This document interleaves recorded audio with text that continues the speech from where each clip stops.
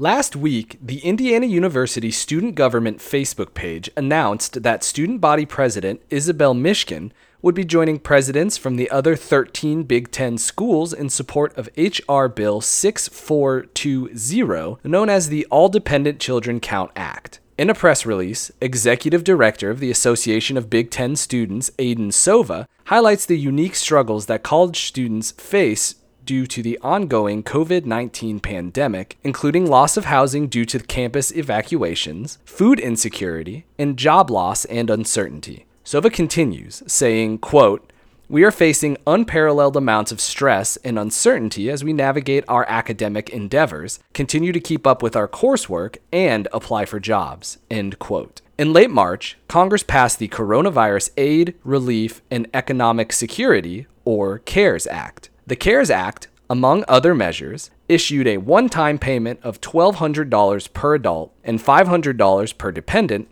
to single taxpayers who make less than $75,000 a year or married taxpayers who make less than $150,000 a year. While some Hoosiers are still waiting on their stimulus check and may be waiting until early September, according to an IRS report obtained by the Washington Post, many college students do not currently qualify for a stimulus payment at all. Through the CARES Act, families only receive $500 per dependent 16 years or younger. This means that college students who are considered dependents on their family's taxes do not qualify for either payout. The All Dependent Children Count Act, introduced to Congress by Democratic Senator Tina Smith and Democratic Representative Angie Craig, would eliminate that 16 and under age cap.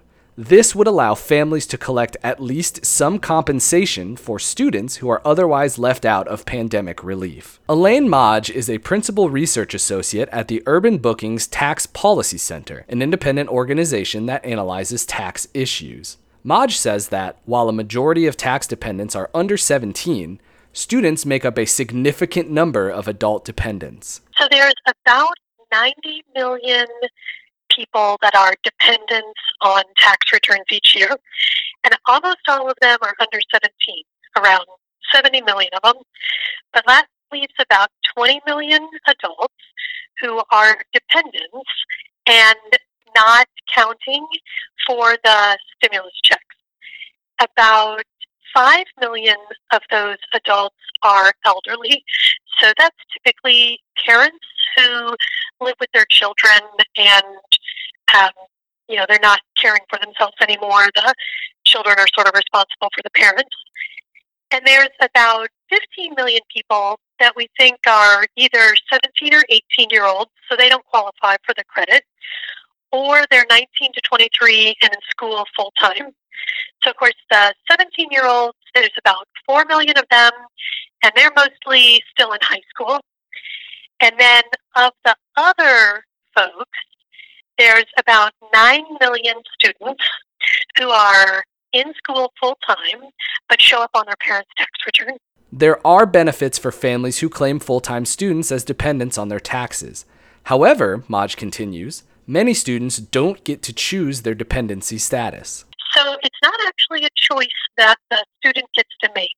The tax system sort of tells you you're a dependent or you're independent.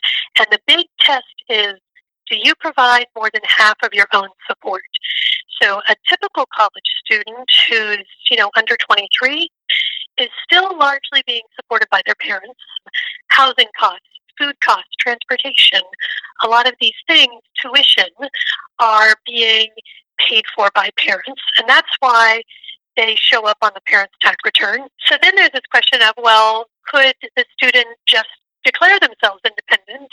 And if they could make a case that they were providing more than half of their own support, then they could. And a typical path would be if they have substantial earnings, so enough earnings that it looks to the IRS like you are, in fact, providing most of your support.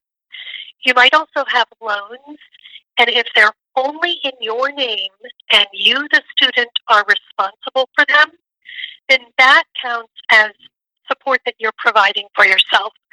But if those loans have your parents co-signing with you, then that doesn't count as you supporting yourself because your parents are still contributing by securing that loan for you. This means that students who don't qualify for a direct payment but are too old to count towards the family's relief could not have declared themselves as independents in order to receive relief anyway. Maj points out that, even before the pandemic, students should be considered a vulnerable part of the population. There's been some really eye-opening research in the past few years showing that in many ways students are extremely vulnerable.